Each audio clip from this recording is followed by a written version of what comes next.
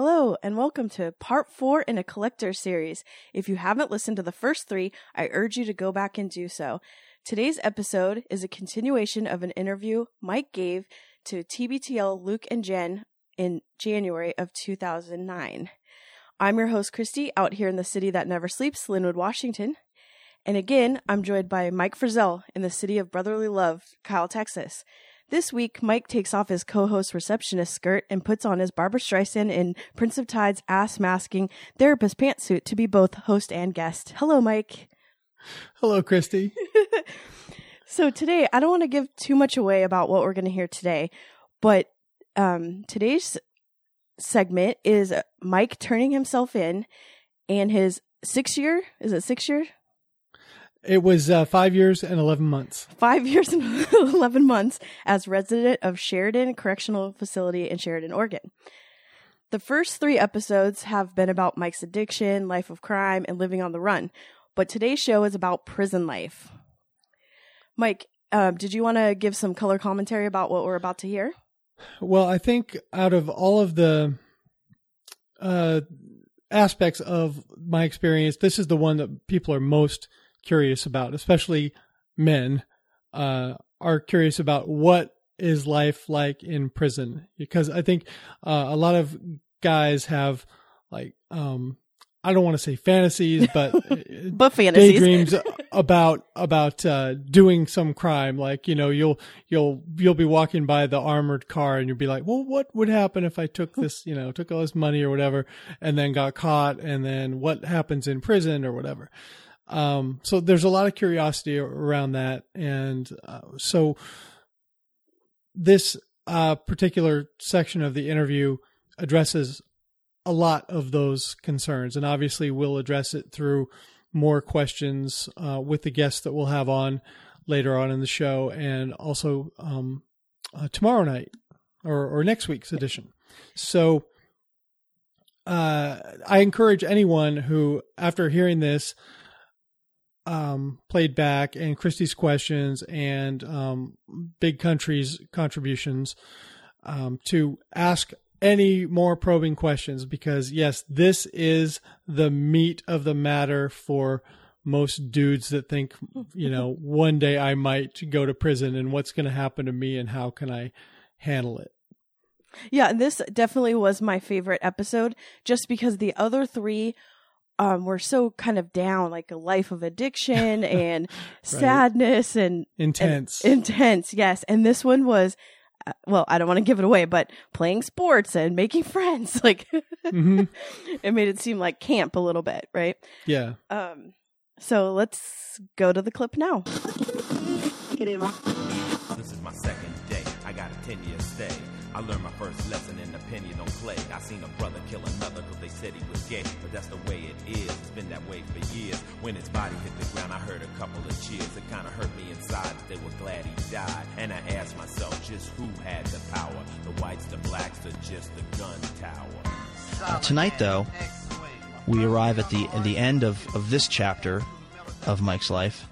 After robbing somewhere between 30 and 60 banks, after becoming very addicted to prescription drugs, after moving to San Diego by himself, after guest hosting a sports talk radio show, after detoxing at his apartment where he, thank God, wasn't able to get down to his suicide rig he'd built in the garage. After all this, Mike found himself in Bellevue at the police office. He turned in his driver's license, and 2 policemen had come to escort him back to the holding area, which would then lead into, 5 to 7 years of his life. What was your original sentence that you got? My sentence was for 71 months. So was that 6 and change? How many years is that? It is just short of 6 years, and in the federal system, you do 85% of your time if you're a good boy. So I did 60 months on that, so I did 5 years. And you had never been in jail or prison or anything before this? No. And so your first day, when you get to, you know, the jail, I guess, you haven't been sentenced yet, but you know that this is your life some version of this is your life for a long time to come. What's going through your mind, the sights and the sounds, as you begin the first day of the rest of your life, as it were? My first night was a little bit different than your average inmate's first night because I turned myself in at the Bellevue police station, and it was about 5:30, 6 o'clock at night. And you can't stay overnight at that jail, I don't think. It seemed very Barney Fife. There was really, it was the cleanest holding cell I've ever seen. Actually, I've seen a lot of them since. So it was very clean, and they seemed very anxious to pass me into the custody of somebody who's used to dealing with, real criminals rather than, some yeah, they're square shoplifters. Yeah, they're mostly set up for a Sonic or Seahawk to sleep off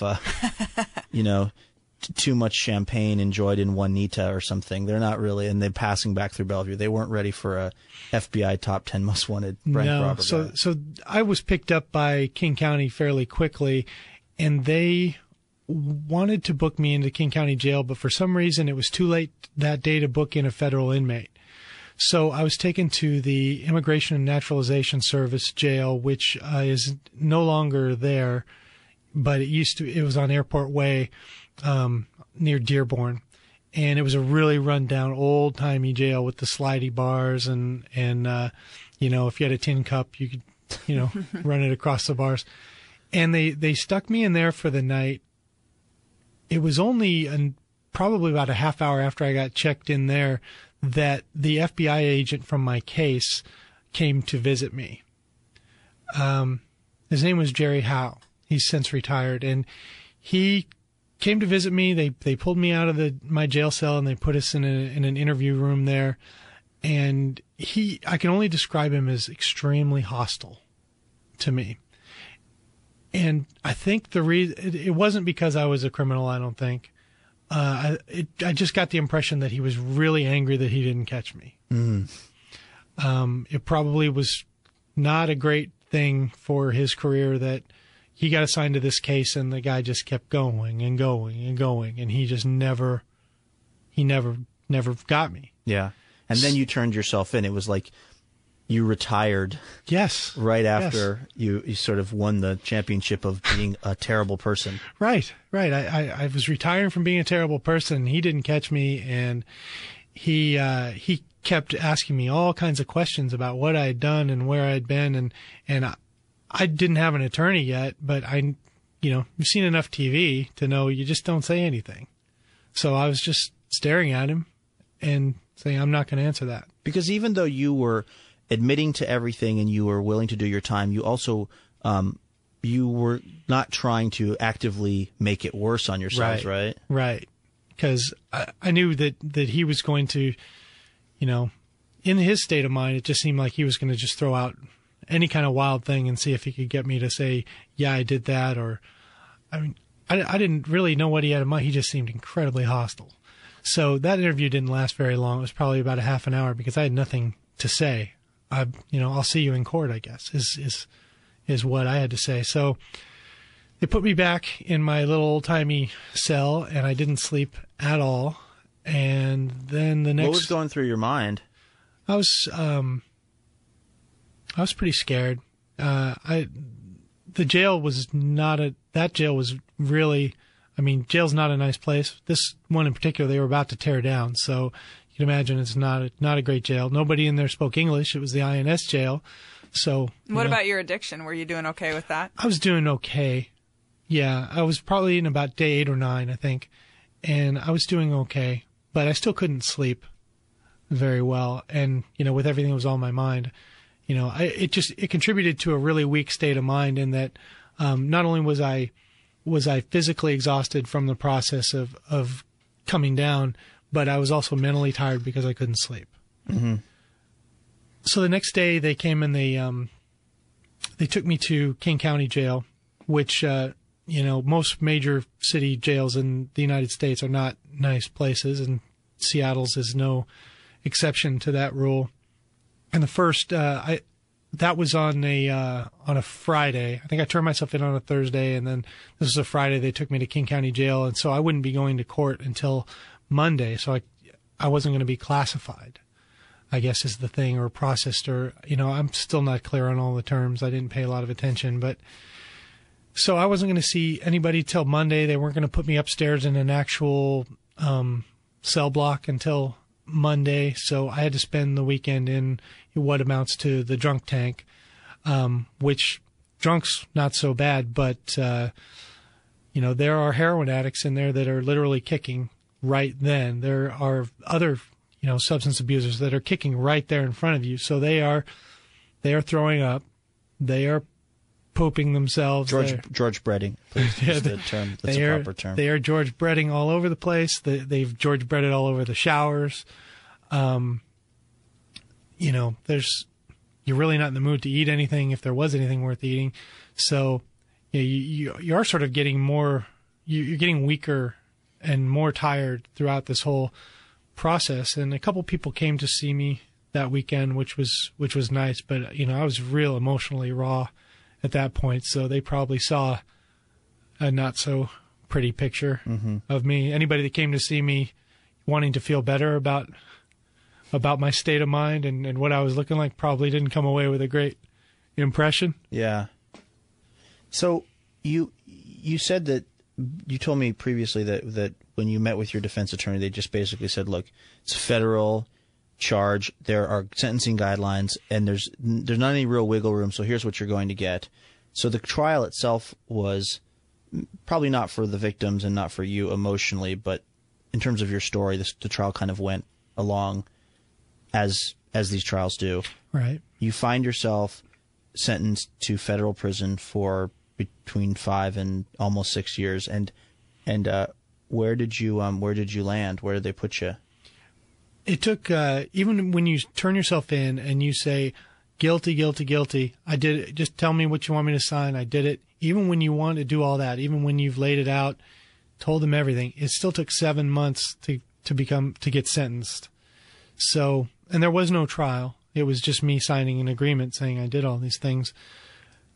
I was assigned to FCI Sheridan in Sheridan, Oregon. It's Federal Correctional Institutional Sheridan. At the time, it was a medium security federal prison.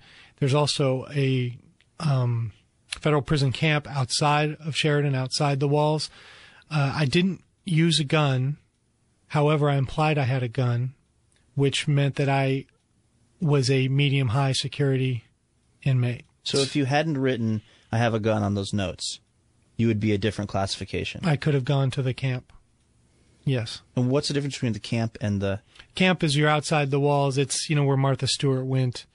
That type of thing. So that would have tremendously changed your life for 5 years. Right. I had to go to big boy jail. And I was sentenced to FCI Sheridan, and after 7.5 months, it was sometime in April, they came to get me. They come get you very early in the morning, and they put you on the bus with some other inmates that are on their way to different places along the line. And then they start this journey where they take you, as they pick up people, you move from different little county jail or city jail, on your way down there. So I think I spent about a week in various jails. I think one night in Buckley, maybe one night in Puyallup, a night in Pierce County, and then a night in Multnomah County in Portland. And then, finally, when they've really got you worn out, they get you to your destination. And I was dropped off at Sheridan, and you spend your first few days at any prison in processing, and you spend it in the segregated housing unit, or the SHU. So I was in, Isn't that also where there are the people like you that are in the SHU because you're just entering, but then there's people that are over there because of lots of problems? Yeah, it's the hole. You spend your first time in the hole, and they'll throw somebody in with you who might be one of those inmates. It isn't always just another person processing in. It's just there's a bed there, so you can get thrown in with somebody who's been causing problems on the compound and now is in the hole. So I spent a few days there. It may have been closer to a week, and then was what's amazing about this system is there are a million rules in federal prison, as you can imagine. there's no orientation. They give you your blanket, and they tell you where the laundry is and where to go get your clothes, and they open the door and they shove you out onto the compound. You don't know any of the rules about what unit you're supposed to go to, what the count schedule is, where you're supposed to be. I mean, it's sort of up to you to figure it out, up to you to ask the right questions of the right people, and having no idea who those right people might be or who the wrong people might be to ask. It was, looking back, that was the strangest thing about the whole experience is just getting that boot out on the compound. And did you know where your cell was? I did not. In fact, when you first get out, you don't have a cell. At the time that I was at FCI Sheridan, there is a setup in the unit where there are 2 tiers, and there's cells all around on those tiers, and then in the middle there's a place called the flats, and that's where the others sleep who are waiting for a room or choose not to have a room. We even had a couple inmates like that who just, I guess, didn't want, the claustrophobic feeling of having a cell. So everyone else sort of, now you're in line, you got to go to the flats, but they don't tell you that. So when I walked into my unit, when I finally figured out where my unit was and I walked into my unit, I didn't know, where am I sleeping? There was no guard on duty inside the unit at the time. He was outside the unit. And so there was an inmate that took pity on me and said, well, if there's an open bed on the flats right over there, just go take that bed. And you're wearing a jumpsuit, I'm assuming.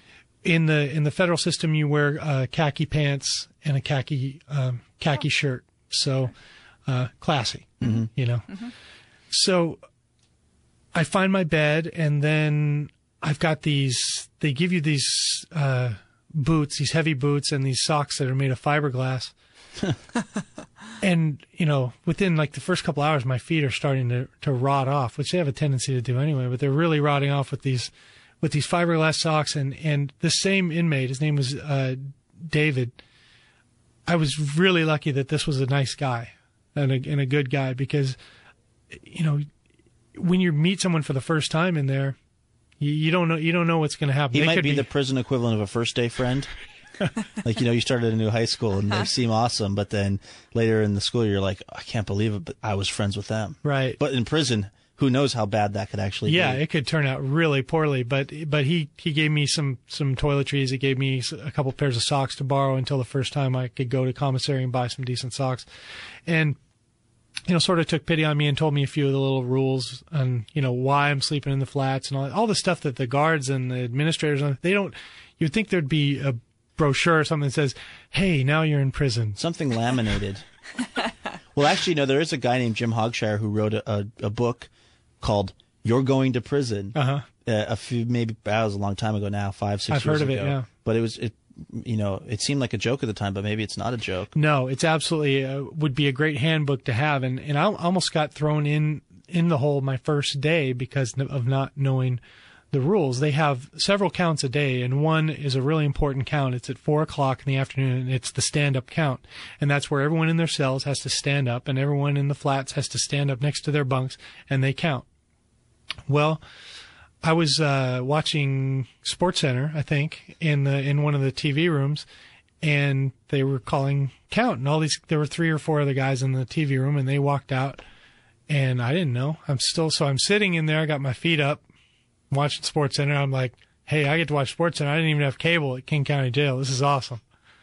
And my stay on the compound almost came to an abrupt end as this, it was the guy's officer's name was Buckles, which I thought was like belt buckles, but I found out later it's Buckholes. Oh, yeah. But I thought they called him Buckles because he was like some clown or something. Right. But anyway, this guy, he busts into the TV room and starts screaming at me. What the hell are you doing? So I'm watching SportsCenter. What do you, what does it look like, right? I don't know. And he says, this is stand-up count. You need to get by your bunk. And then, so I go out to my bunk. I stand by my bunk, and he comes over afterwards and tells me that he should take me to the hole. And, I was flabbergasted. I'm like, I have so much to learn about this process. Obviously, please have some pity on me. This is my first day. in federal prison. I didn't say any of this. Of course, I stood there, yes sir, no sir. But it's this most shocking thing about the whole process of going to prison is no one tells you how it's going to work. Is there? I mean, you were in one place, so obviously you can't speak to the whole federal prison system. But like, is it as violent and scary a place when you're actually there as all of us who've never been there imagine it would be?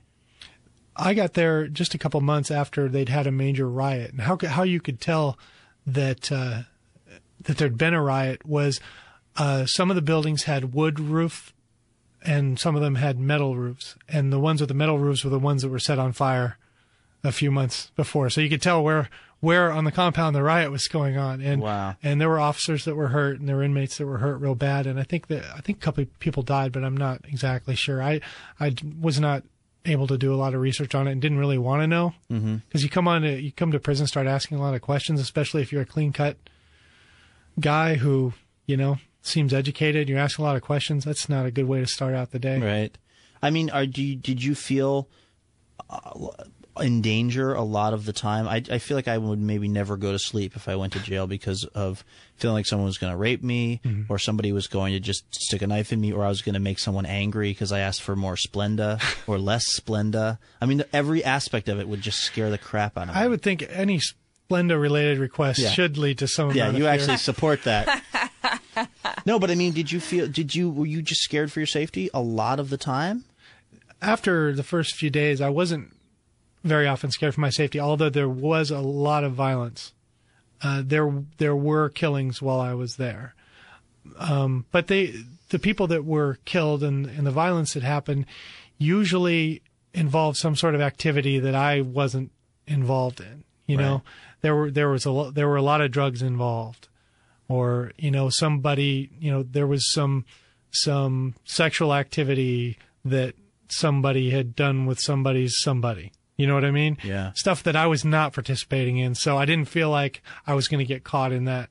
So it does seem possible, at least in your experience, that you can sort of avoid that craziness. You can kind of keep your nose clean. You can kind of do your time and get out of there. It's not like you will necessarily have to, by definition, be a part of all kinds of scariness. The way I look at it, there's two ways you can go about doing your time, and different guys got through it different ways. One way is to completely withdraw and just do your time, keep your head down, and not get involved in anything at all. I chose a different way. I actually had a really great time in prison. I took part in all kinds of things, all sports, all activities. I took part in everything, and it really passed my day really quickly. It was. I found that was the way to get through it. I had a pretty high profile. But you weren't worried that was somehow going to run afoul of other people? Like if you're on the softball team or the basketball team and you just you're just posting this guy from the Crips up over and over and over again, doesn't that guy want to just kill you later because you embarrassed him at basketball? I did get in some altercations on the basketball court, yes. But I picked a really good hypothetical. One time I did get sucker punched and got hurt significantly. I had to get some stitches. And then another time, some violence almost escalated. But that's the kind of thing that happened to me when I was playing at Green Lake. Right. So it wasn't foreign to me. I guess it didn't really dawn on me that maybe they might just say, "Okay, that's fine," and then later I'm going to pay for it. But I chose to just dive in and participate. I was ready to start a new life and to do something. I didn't want to just sit there and be a mouse in prison. We've got to take a break for the news here, but when we come back, we'll have more questions about his time inside and also the incredibly essential role that being able to urinate on cue plays in maintaining friendships. All this week in the 9 o'clock hour of the show, we've been talking to Mike Frizzell. He's a gainfully employed, in fact, highly respected manager at a company that owns a bunch of restaurants in town. But a long time ago, in the late 80s, early 90s, he ran into a bit of a rough patch, which would be his time as a bank robber and then in a federal prison in Oregon. And then did you come later to Washington towards the end of it, or was it all in Oregon? No, I did. They opened Federal Detention Center, SeaTac, with about 9 months left in my sentence. And they asked for volunteers from FCI Sheridan, and nobody volunteered because it's a high-rise, county jail type situation. Oh, I see. It's not like one of these low-slung ones with, like, workout areas and basketball courts and stuff. No, it's a high-rise, and it's a miserable place to be. So they asked for volunteers, and some guys volunteered because they wanted to have more visits with their family and all that. And I wasn't really into a lot of visits in prison. It wasn't my idea of a great time for my family to come in. So interesting that they ask for volunteers. Yeah. You know what I mean? It seems like you're in jail, they would be, or you're in prison, they would say. Well, they did that. You're going. They did that too. Yeah. Then when the bus actually pulled up, then I was on that bus. I see. Well, Mike spent 5 years altogether in federal custody, and I was surprised before the break. You said that you had a pretty decent time because you just got. One, you were off drugs, right? So you just like emotionally must have been doing a lot better. And then also, was it the sense that did you just feel like your real life, even though you were in prison, your real life was starting? Your life of not being on drugs, your life of not having this horrible secret. I mean, you were paying restitution and you were about to move forward, right? I'm not ashamed to say it. I had a pretty great time in prison. That's what I get for trying to find the nuance in it. Not so much in King County Jail, but once I got to an actual prison and you can set up your life and your day, and you can fill your day with at least enough activities and positive type routine that you feel like you can make strides. I did a lot of writing when I was in prison, not fiction, but I wrote a lot of letters. I read 500 or 700 books. I lost count at some point. So I read all kinds of things that I'd always meant to read, all kinds of things that I'd always told people I'd read, told different professors and teachers that I'd read. And I just felt like I was being reborn as a person, and I enjoyed that time. And it is a safe environment in which to reinvent yourself too. There are not a lot of, personal setbacks because when you're working on your program in prison, people kind of respect that. You're working your program, I'm working my program. If we stay out of each other's way, that's a good thing. I needed the structure too. I don't want this to turn into some kind of, discussion on like federal prison policies, but the recidivism rate is really high. Most guys that get out end up back in there, and there's always stories about all kinds of terribleness that happens in there.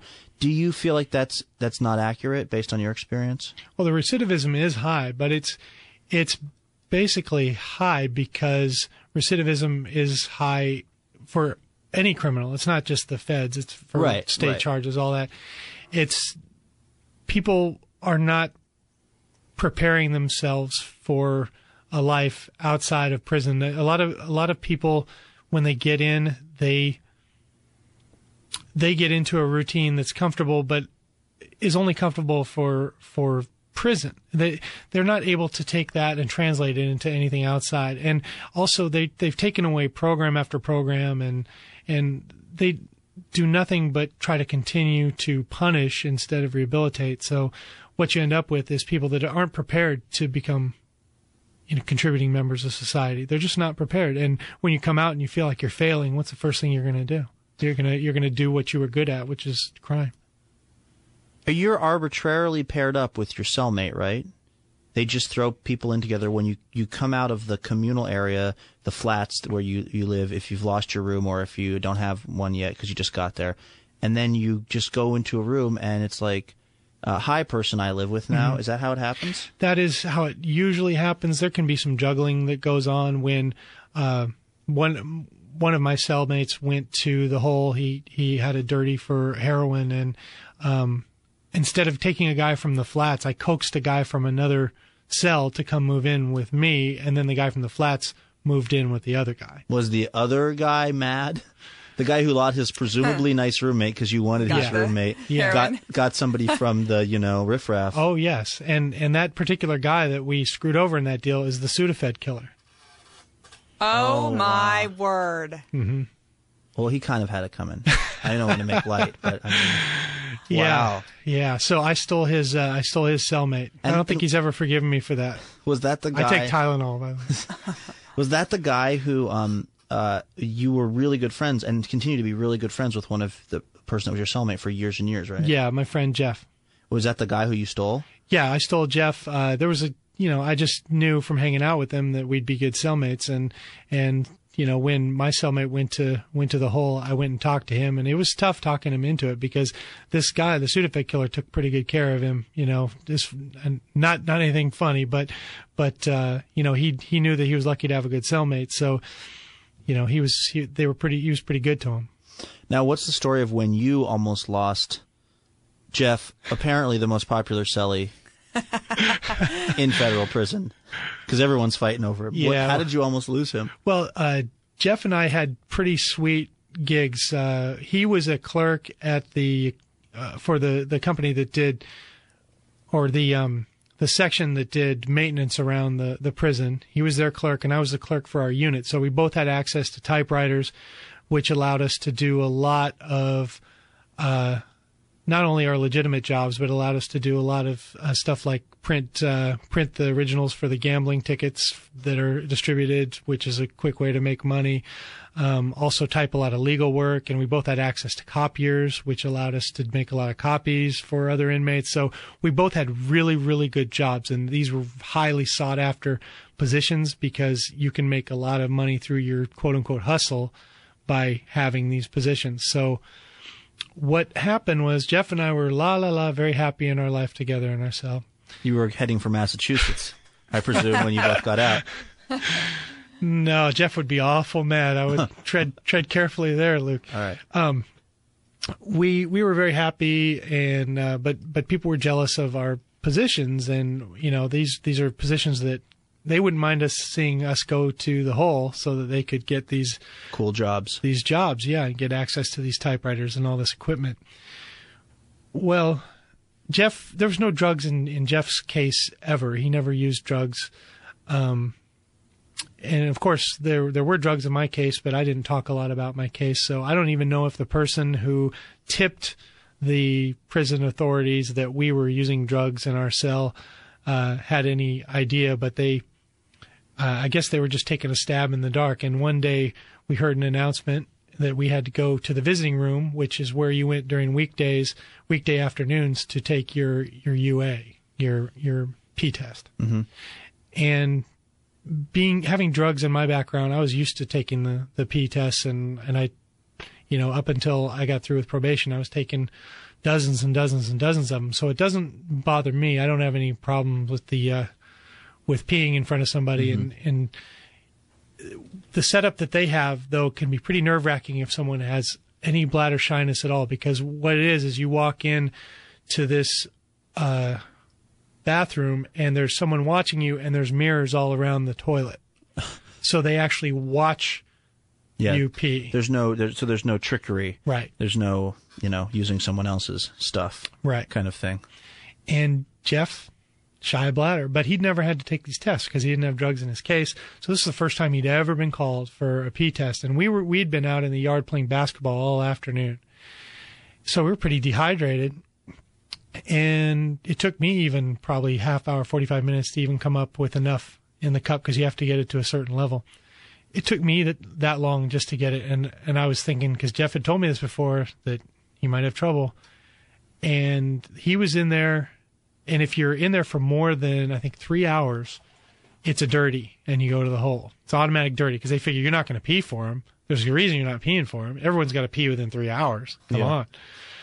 So I had to go back to our cell for the 4 o'clock stand-up count with Jeff still up at the visiting room, and not knowing if I was going to lose my cellie, who now, we were bros. How long had you guys been cellmates at this point? We'd been cellmates probably a couple of years. Wow, that's a long time. Yeah, I mean, we were really tight.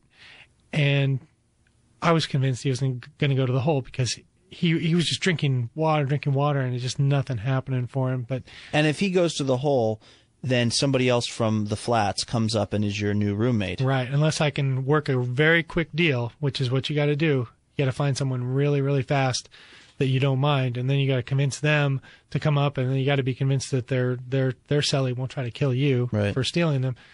So he showed up. He showed up at about 4:45, And to a hero's welcome for me. He did it. He managed to get it past the line. He managed to micturate to the point where they were going to be satisfied. And of course, he was clean and I was clean, and we lived happily ever after. But if you're out there, whoever dropped that note on us, I better not find out. You said that you actually had a good time in there, or in federal prison. Are you worried that sends a weird message? It sounds like, you aren't sorry for the bank robberies and the stuff, because it sounds like for you it was very therapeutic, actually. Well, I would think that even if someone was hurt by what I did, they would want me to put my life together and be a productive member of society. I mean, it probably does sound flip to say I had a good time or a great time in federal prison, but what I really mean by that is I got a lot accomplished. I put my life together. I was able to pull things together enough to become a member of society again. So I choose to see it as a real positive. Did you you told me a story one time when we were having lunch about a softball game where there was, because the joke is everybody's innocent in prison, and I guess I don't know what the conversations are that go on in there, but if they are about guilt or innocence, most people are probably fairly tight-lipped about it. But there was a guy, was his name Doc?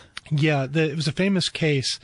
The book was called Fatal Vision by Joe McGinnis, I think is the gentleman's name, and it was about Captain Jeffrey McDonald. Oh, I saw the miniseries. It was, there was a dramatic miniseries on NBC, I believe, and very famous case of a doctor. I think he was on a military base. He was a Green Beret, and he was on a military base in North Carolina. And the facts of the case, as it turned out, were that he had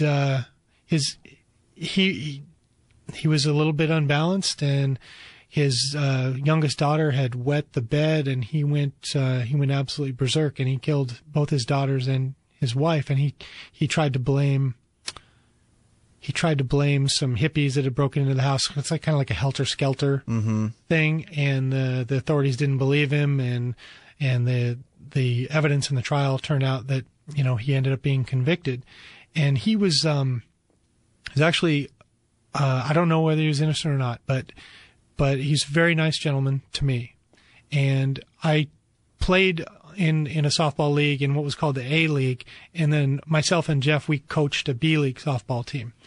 And Doc, as they called him, was our first baseman. And he was a good fielder, good hitter, and he was a good guy to have on the team. Everyone knows the facts of his case, though. Everybody does. And there were crowds, always big crowds at the softball games. There's not a whole lot else to do in the afternoon after dinner but to go watch the softball games, and most people bet on it, and it was a big activity. So we were coaching a game one day. Our team was like half white, half Mexican, and we were playing against one of the other fully ethnic teams, but it's not really that material. But Doc came up to bat, and somebody in the crowd yelled, "Why don't you smash the ball like you smashed your little girls?" Oh my God. And we're outdoors, it's windy or whatever, but pin drop. Seriously, you could hear a pin drop.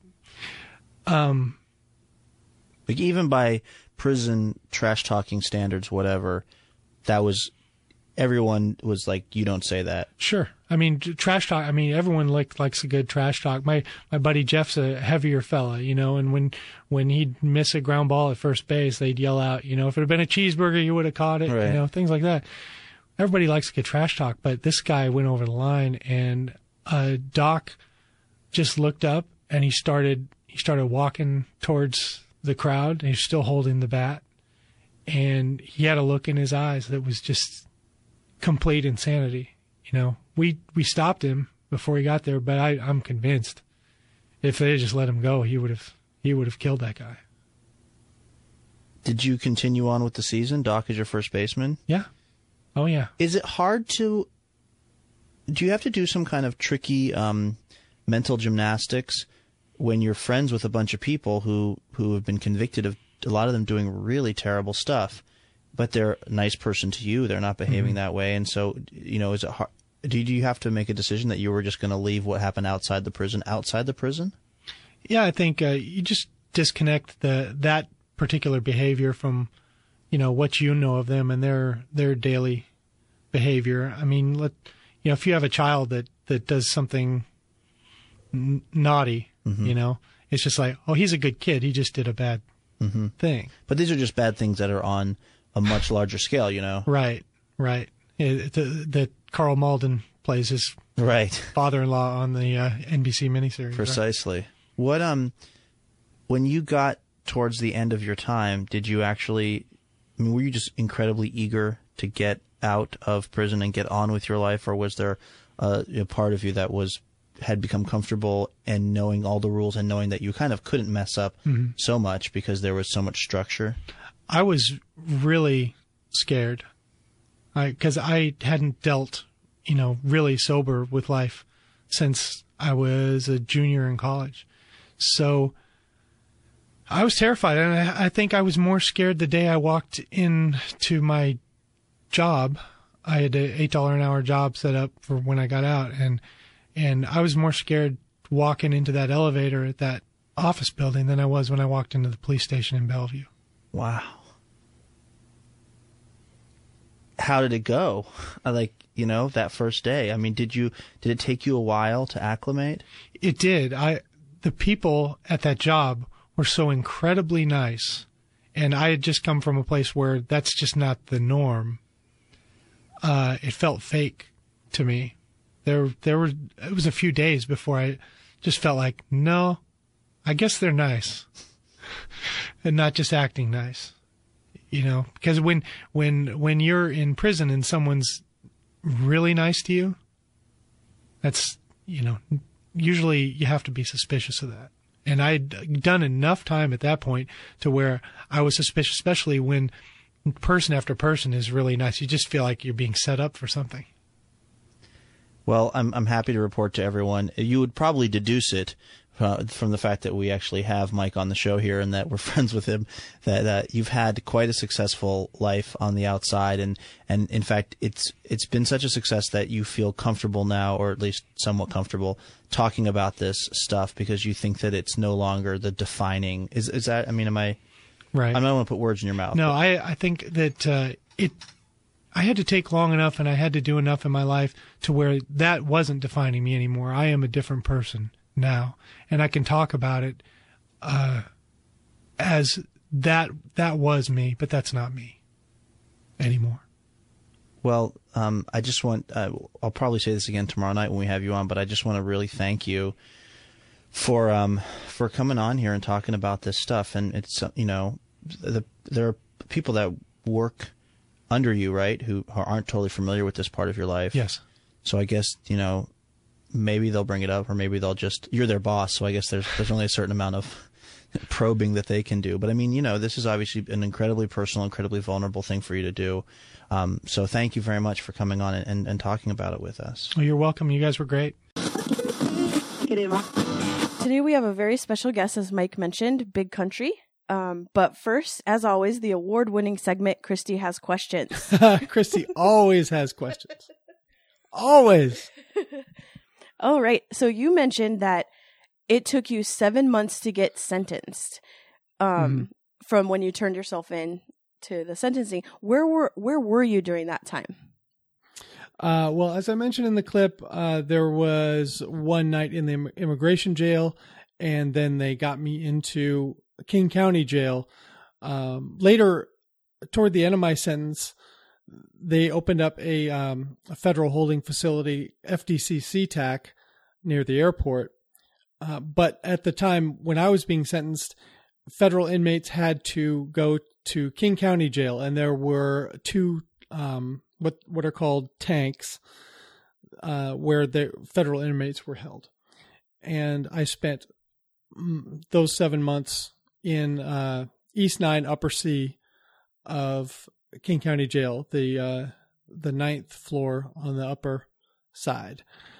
And there were a few state inmates who caused a lot of problems because, I don't know, it was just a different class of inmate. We looked down on those guys. Yeah, I'm wondering if that's the difference between your life at Sheridan and the King County, if that's more of what people think of as prison, the King County.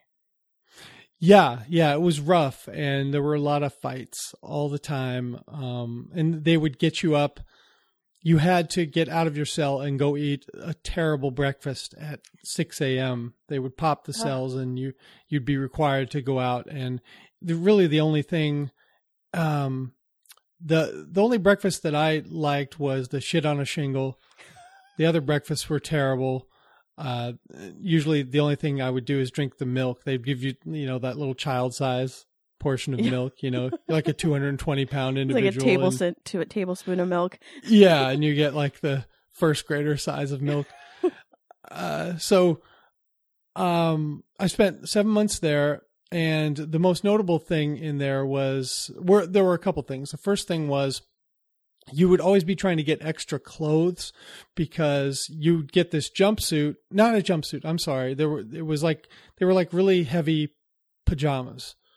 And when the laundry cart would come, everyone would have to strip naked and turn in all your clothes. You would go to the front of the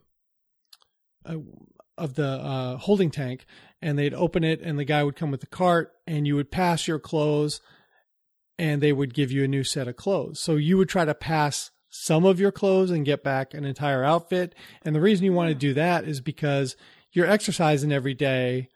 The laundry comes weekly. You're exercising every day. Plus you want to get enough stuff to like make a pillow, right? Because they didn't give you pillows. So, you're standing there naked. You're trying to pull a fast one. I mean, even if you're you're trying to turn into an honest dude or whatever, prison kind of makes a liar out of you, It's like, I'm trying to get this extra stuff. And so, you would get some extra stuff and make yourself a nice pillow. And the exercise thing, leading into that, we would get an hour in the quote unquote yard every day. And the yard was just an area that had a concrete opening about 15 feet up. There's wire over it, but it was open air. So, if it was cold outside, it's cold in there. If it's warm outside, it's warm in there.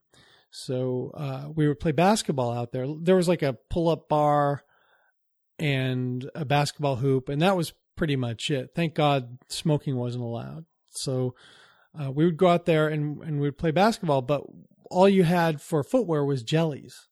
Uh-oh. So most of us opted to play without the jellies. And in fact, if people played with the jellies, you told them take that shit off because they would step on your feet with their jellies. So you would play basketball on cement with bare feet? In socks. Okay, that's much better.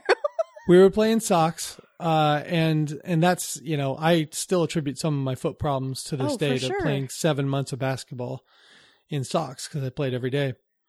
And the worst thing that happened to me in King County Jail was it wasn't a fight, but I got hit. I was playing basketball with a guy who I would later go to Sheridan with and become friends with. His name was Tony. He's a big guy, like bigger than me. I was 6'2", 220 at the time, and he was probably 6'3", 6'4", probably 240. And we would play basketball every day, and he was in the other tank, the other fed tank, and we would play our tank against theirs. And I was a little bit better at basketball than him. Not a lot better, but a little bit better. And I would consistently get the better of him, and we would usually win, and it irritated him. And one day he called traveling on me. I was up at the top of the key, and I made some fake, and he fell for it, and then I blew by him and made a layup. And he just yelled out walk. He yelled out walk. And I said, really? All right. And then I didn't hand him the basketball. I put it in his belly, like a handoff. Yeah. And started walking away. And he hit me really hard from behind, but it's like he swung his fist around my head, and his wristband. When you go into county jail, you get these wristbands that they put on with these like rivets. So and they're two metal rivets that put on your wristband, and his rivets just sliced open part of my face. So I'm bleeding everywhere. Well, first of all, I went halfway down. I didn't get completely knocked out, but I was seeing stars, and I went down to my knee, and and then, I had to go to the guards and say, I need to, get medical attention. Mm-hmm. And they were asking, what happened? What happened? I said, well, I was going for a loose ball, and I, ran into the wall or whatever, because I'm not going to tell on this guy, right? Because it can only get worse now, because he's so I'm sure they didn't believe me, because they get this shit all the time, but there was no camera on it, so they didn't see it. So I got stitches in my upper lip left side, about 4 or 5 stitches. Oh, and wow! That got you good. Yeah, he got me real good. It was, he's a big, powerful guy, and we talked about it later when we were at Sheridan, and it was pretty funny. But I'm kind of an asshole when it comes to competitive sports, and so I feel like I had it coming, but and the punch would have been fine. It was the cut that was the problem, because I could have just walked back. Once I regained full consciousness, I could have gone back to my cell and it would have been fine. But the cut created a problem, which I covered up, and he was fine with that. And we were not like besties, because we were never in the same unit or whatever at Sheridan, but we competed a lot later on. And we, he was fine with it. And I never pulled an asshole move like that. Like, tell him, well, your call was bullshit, and then shove the ball into his, That's not a move you should. It's not a move you should make anywhere. Anywhere, right? But you definitely shouldn't do it in prison, because you don't know who you're dealing with. Right. You don't know what he's in for. Yeah. So that was my 7 months. Most of the problems were not between Fed inmates. It was usually between a state guy and a Fed guy, or between the state guys. There were a lot of fights, especially like early in the morning when you had to go out for that breakfast. Everyone was pissed off, and if anyone said a cross word, then trays were flying, and fists were flying, and then you had to go back to your cell. Yeah, so that's definitely different than your camp life. Oh no, I never went to camp. I never went to any prison. I'm just saying that's what Sheridan seems like compared to. Oh you God, didn't yeah, go Sheridan to an was official camp. Sheridan was so much better, and the guards at Sheridan were more accountable, because you're going to be spending years there, so they wouldn't fuck with inmates as much as they did in county jail. Like when they tossed your cell in county, what they would do is, like, if you had a book that you had a bookmark in, that was clearly the one you were reading, they would take it. Oh, just to be a jerk. Right. And if there was a game that was playing, like people were playing Scrabble or some other board game or something out on the tables, and they would toss the unit or the block, they would take a couple of the game pieces and leave the rest. Yeah. So the hacks at King County were way bigger jerks, just because they could be, because because the ones at Sheridan, if they were assholes, there were ways for inmates to get back at them. Right. But not at county. Oh, interesting. Okay, so you mentioned that you read all the books that you had lied about for years, that you had actually read. Right. My mom was an English teacher, so I think there was some expectation that I had read all kinds of. She was she taught honors English, so Shakespeare and all that stuff, and there was some expectation that I had already read all that stuff, and I had not. Yeah. So, do you have a list of all the books that you read? I do, and I think it's possible I could unearth that. Oh, I think I great. put it in some. I think I put it up in some chat that we were involved in at some point, but I may be able to recover that and put it up. Oh yeah, that would be great. There's a lot of junk on there too. I'm not going to lie to you. I didn't omit all the crap, that I also read. Like A is for alibi. Who I forget who that lady was, but I read all that bullshit too. Yeah. Well, I mean, you're a captive audience, right? Oh, fuck yeah. Nothing If I else could get to hold do. of anything, anything good. Or anything even close to good. Okay, so you mentioned that when you first got there, someone gave you better socks over the fiberglass that you're issued Mm-hmm. and some toiletries. I'm wondering, is this a common practice to pay it forward? Well, I want to say, I mean, I wish I could say that I was a saint and was like Kevin Spacey and paid it forward. Who was it? Haley Joel Osment? He Yes. wasn't he in that movie as well? I wish I could say that I did that with a pure heart. I did it, Christy, but it was not as much with a pure heart. Once I got in there and was established as a human being in prison, I was a coach and a competitor in a lot of sports. And my friend, Skipper Naramore, whom I played a lot of backgammon with, and he's a great kid, and he was even more passionate about playing prison sports than I was. And he always kept an eye on who was getting out of the hole, who was hitting the compound. Mm-hmm. And he would look for anyone who looked athletic. Who looked like they could. Recruitment. Yes. And he would sidle up to these guys when they were on their way to get their laundry, to get their uniforms and their bedding and all that, and just kind of quiz them on what their athletic skills, accomplishments, level of expertise in anything. And if they were deemed worthy of either being on the B League teams that we coached, or especially the A League teams that we played on, then we would help a brother out. So yes, I did pay it forward, but it was not like a, I don't know, angelic operation. Okay. No, it was recruitment. Everyone's got to have their hustle, right? Yeah. Well, I like to think, well, we helped some guys out and just leave it at that. Yeah. We didn't help some other guys out. At least maybe Skipper gave them some information, like, hey, you need to not be in the TV room at 4:00. You need to be by your bunk. Wait, what happened at 4:00 in the TV room? Well, that was when the first day I was there. I was watching ESPN, and it's stand-up count time, and I didn't know, so I wasn't standing by my bunk, and I got in big trouble. You're looking around. These idiots don't know this game's on. Yes. Yeah, this is it's amazing. You guys have ESPN here. I mean, I'm going to camp out here if you don't mind. Okay, so let's pause and get Brian on the line, and then you can introduce him. Okay. You want to do that? Okay.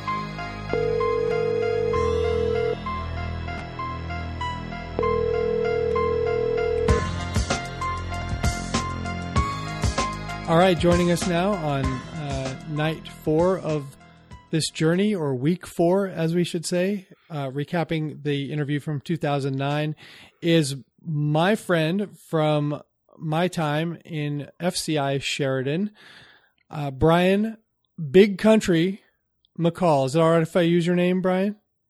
Yeah, that's fine. Yeah, I mean, we're out here now. I mean, we've established ourselves. Brian, the reason that I wanted to have him on is because my cellie Jeff, he's a little prickly.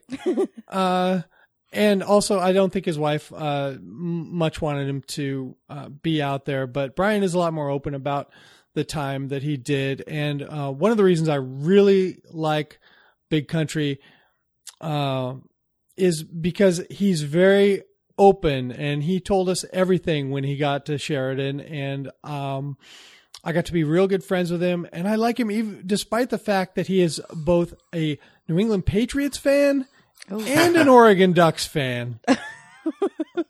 I mean, I gotta really like a guy. Yeah, you overlooked a lot, Mike. I'm overlooking a lot. Brian, welcome to the program. Thanks for doing this. No problem.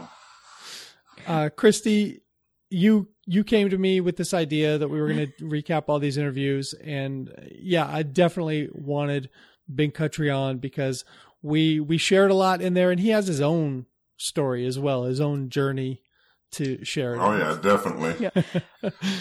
Mine's So I'll a let little you take different. it from here. So Okay, so first I'd like to say, so we have Brian Big Country. Thanks for coming on. And was that your nickname growing up, or was that a prison issued? That was a kid from South Central named Chico. He was a kid. He was probably about our age. He hung that on me like from day one when he saw me when I got there, when I was living on the flats. And Mike, what was your prison nickname? Did I have a nickname? I don't think you really ever had one. Just Frizz. Frizz, okay. Frizz was basically it, yeah. Yeah.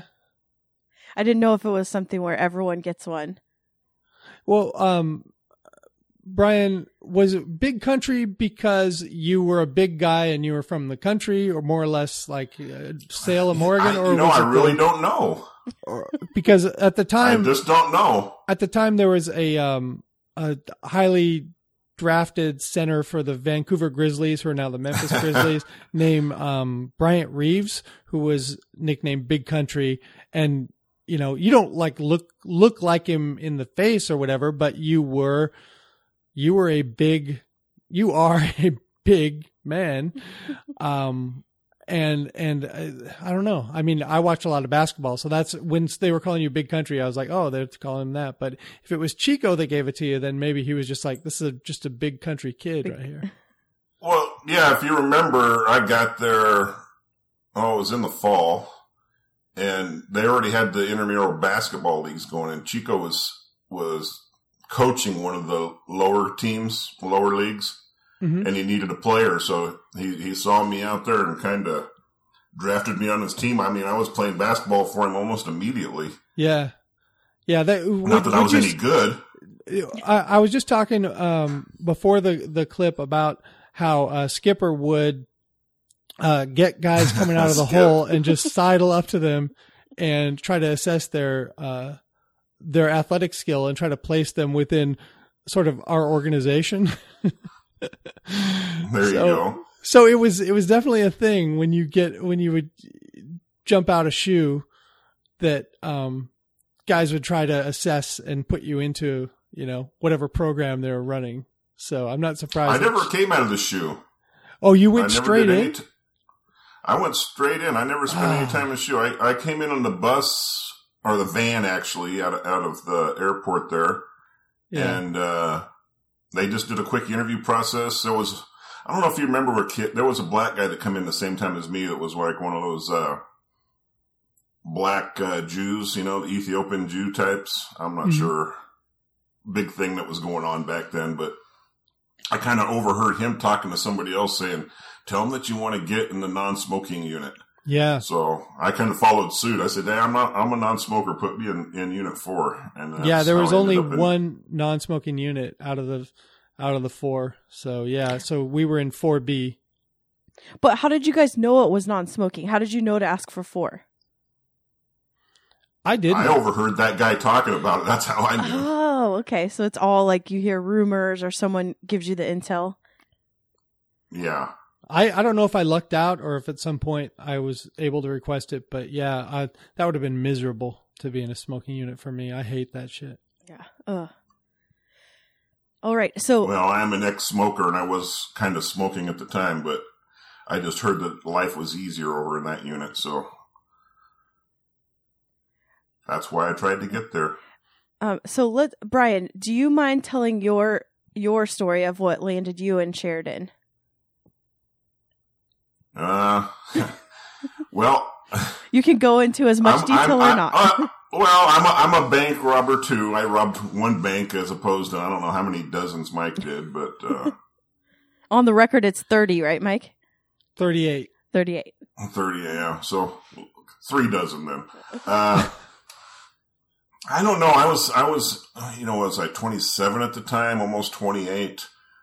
I was going through a rough time, didn't have any money, traveling across country. I was headed down to Florida from Oregon to go, just explore and visit family and stuff. And when I left Oregon, I kind of had it in my head that I was going to do something like this. I don't know if I'm a little different than most bank robbers, as Michael will attest. Most of them are in there, they rob a bank because a drug addiction, stuff like that.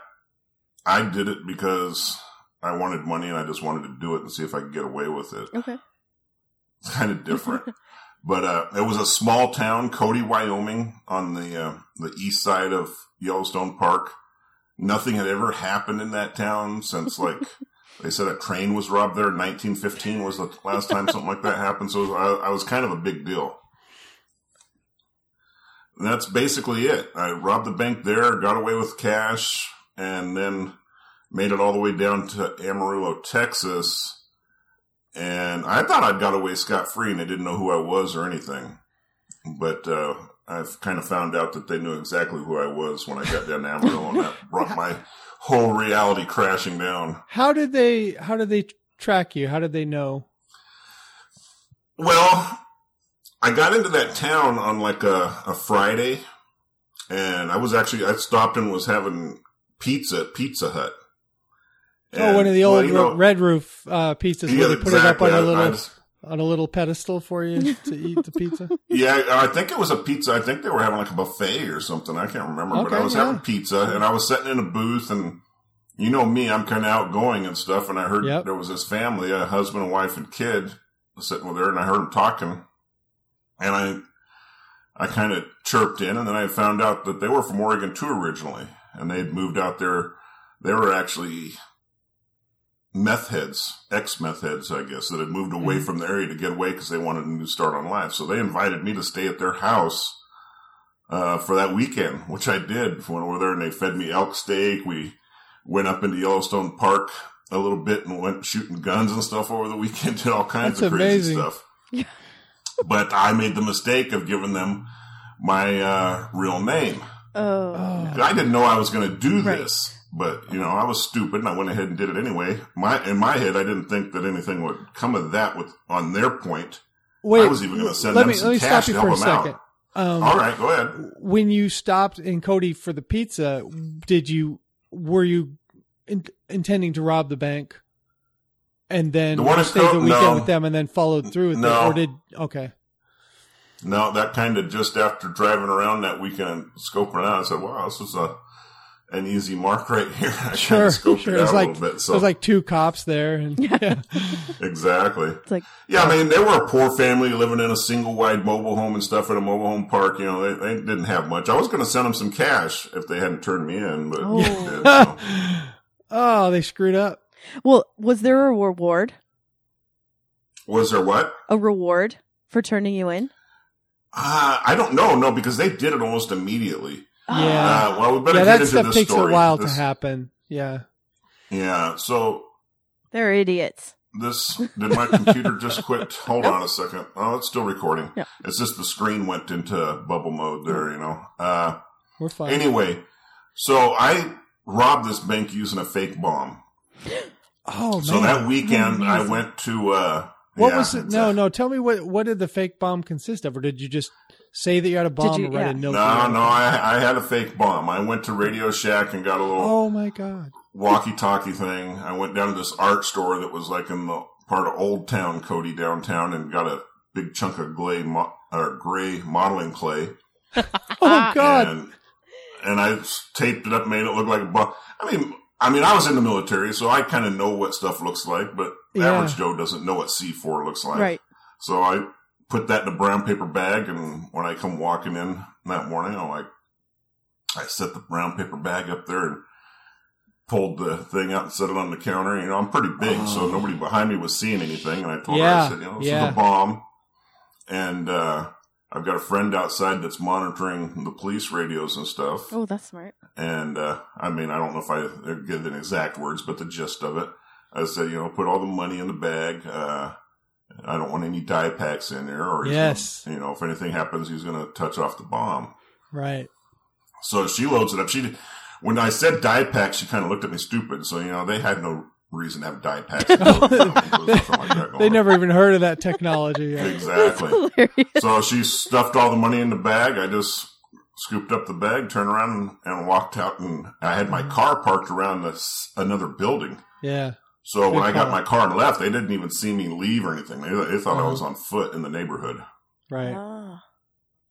So when they put it out, and I guess there wasn't a school too far away, which I didn't know, they put it out on the radio and stuff, the local radio, and gave a description of me. that I was loose on foot in the neighborhood. That kind of, I guess, scared the people I stayed with. So they called in almost immediately. Saying, yeah, it sounds like the guy that stayed with us this weekend. Like they his thought name is maybe so-and-so. come back into their house to camp out. Exactly. Right. Well, I don't know for sure because I've never talked to him since then. But Yeah, I don't but even yeah, know people they had kids, right? yeah, they had one kid. He was Yeah. probably 11 or 12. So they were probably like, Yeah. oh, well, we can't risk, Yeah. Oh man. Yeah. Well, they didn't know. I mean, Right. Yeah. they didn't know I was a big teddy bear. They didn't know. They thought they knew, but then the bank robbery thing was dissonance for them. They're like, well, I thought this guy was cool, but he seems now with this new information. Well, even in my head, when I was robbing a bank, I mean, I'm not, in my head, I'm not a bad guy. I'm just doing exactly. something here to get some money. Right. Don't be afraid of me. I'm not going to hurt you, but they don't know that, Right. Right. Because that was my thing too, is I knew I was never going to hurt anybody. And if anybody ever pulled a gun on me or a cop ever showed up, I would have been lying on the floor, Well, Yeah. in the movie okay, version, it's all over. in the movie version of this, the meth heads then hold up Big Country and steal all his money and then turn him in. Sure. Yeah, if I ever had some ambition and dedication, I would sit down and I could probably write something up, but I'm just too damn lazy to do You and it. Mike should both do it right together. That's the best story, though. That's a fantastic. good story. I think I'm just now remembering you telling us that. Yeah, if And you want to just- hear more, we're going to put in the show notes the episode of the Takedown podcast that Big Country was on. It's a pretty amazing. So everyone should listen to that too. So how much time did you get for this one bank robbery? When it was all said and done on my sentencing guidelines, I ended up with 43 months, which is, 3.5 years. Okay, so they don't do it by how much money you get; it's by how many No. you do. Well, that does come into effect if you get, if I had robbed extra banks and had more money, that could have bumped my time up. But this is the first felony I'd ever done. I'd never really been arrested for anything before. So The grid is basically times you've been arrested for a felony, and then the other point is how many you did. So Exactly. he was on the upper left corner of the sentencing grid. And there you go. Did you just have like the state issued lawyer or whatever? Yeah, I just took the court appointed. It wasn't state, it was federal, but yeah. Because Lousy. you weren't trying to fight it. You were just like, I did it. Well, no, I did it. I mean, I was just going to do my time. Yeah, exactly. Yeah. Yeah, I mean, if there's like a scheduling punishment for or whatever, a time grid, then is there any real reason, unless you're fighting it, to even pay for a lawyer? No. No. The only reason to pay for a lawyer is if you're innocent. Yeah, or if you're guilty, but you think you have a chance to beat it. Somehow. Exactly. There you go. And get it they lesser had you or on camera, and you had the family, and they had the, you're like, too come much. on now, let's just get me sentenced and get this shit Yeah, over let's with, just get this over. So how did the two of you meet once you're in prison? It's hard for me to remember exactly, but I would think the first time I probably talked to Mike and saw him was probably sitting on the steps outside the window of the big boy room, watching TV when I first got there. And what's the big And I boy listened to room? Mike I don't think I had a spot in that TV room yet. The big boy room was the big boy TV room, which was sort of the TV rooms. We had 4 of them, and they were more or less segregated. There was a Hispanic TV room. There was a black TV room. There was one where there was a sports TV room, which Jeff and I sort of established that anybody could go in. And then the big boy room was, I mean, that's a nice term for sort of white supremacist. Exactly. You had your bikers, your meth cookers, those kind of guys were in there. Yeah, and I didn't have a spot yet. Eventually, I would get a spot, and I think Big Country would get a spot. Yeah, I had a spot eventually, yeah. You had to sort of graduate into it, being there long enough. And then when you got a spot in there, you got yourself a custom chair made. What? Wait, was there a carpenter in there? Yes, they had a custom chair. Or is it just Describe like a those chairs. plastic chair with your name on it? No. Well, they were metal chairs, like metal rod Uh-huh. that had plastic on them, but they were like upholstered plastic. But they would take other old chairs over in what they called the CMS, which was the Control Maintenance Services, whatever. The guys Construction over there had maintenance. welders. They'd weld up and put arms the rest of the stuff Yeah. on. And you would get your spot. I mean, because there was a seating chart more or less. Exactly. And you would get your spot, and then you would get your chair made and put your chair in your spot. And if you weren't going to be using your spot, like before you got your chair in there, Country, I know for me too, like if I wanted to go in there and watch a show and I didn't have a spot, I would find one of the guys that had a spot and say, "Oh, hey, are you going to be watching the movie tonight?" And if they weren't, you could go sit in their spot. But would you have to buy it? Exactly. Like give them some stamps or kickdowns or something? No, not usually. No. You sort of graduate into it, and then yeah, if you're friendly with the guys in there, then you could sit in somebody's spot. Nobody cared, but you had to have permission. Yeah, I mean, you had we were probably 5 across and about 6 deep in there as far as chairs, something like that. Yeah, 5 or 6 deep. We had a coffee table in the front right underneath the table. Yeah. And that's where people, we bet on stuff in there, you'd have to get up and do push-ups on top of the coffee table. Yeah. Didn't Bet work on very what, good like- for me. I didn't fit on the table very well. So. Yeah. If you were taller than like 5'10", doing push-ups on the coffee table was a problem. But question, what kind of things would you bet on? Like the next commercial is going to be an AT&T commercial? Boxing was a big one. Boxing, yeah. Oh, okay. And I ended up not doing a lot of push-ups there, and probably Country you didn't either, because we would always we would be the ones betting on the black guy or the Hispanic guy. Yeah. I think I owed push-ups in there to Joe Blumberg once in a while. That was about it. Yeah, it was amazing Joe Blumberg made it in there. He was the only Jewish guy in the unit, and somehow he made it in the white supremacist TV room. What did he do? I thought Huey was a Jewish guy too, wasn't he? Or he said he was anyway. I don't know. I can't remember. I think he told me he was, but he could have just been bullshitting too. I don't know. Yeah, it was something you keep under your hat, and unless your name's Blumberg, Exactly. you can't. When you got a couple bikers up in the front row there, when we have Connolly and Bell were sitting up in front, and they were like as biker as you could get. Yeah, huge guys. I mean, I don't want to made me look small. I don't want to say that they were. Yeah, I don't know. They were in their heart. I believe they were nice guys. Yeah, but I don't know. We won't get into that here. There were a lot of they always treated me good. I know that. Right, and I think if they knew people of the races that they just institutionally hated, if they actually got to know, I think they would have been fine with those of other races. But it was a very insular environment. So you guys were sitting outside of the big boy room and met that way.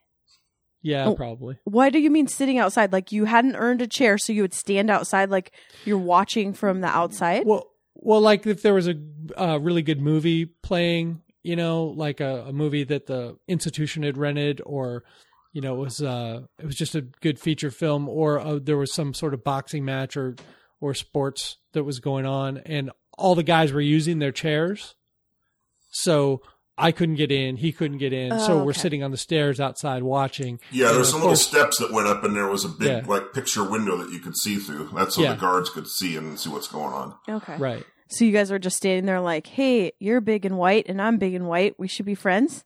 I don't know how I struck it up. I listened to Mike talk a little bit. I was observational. I could tell.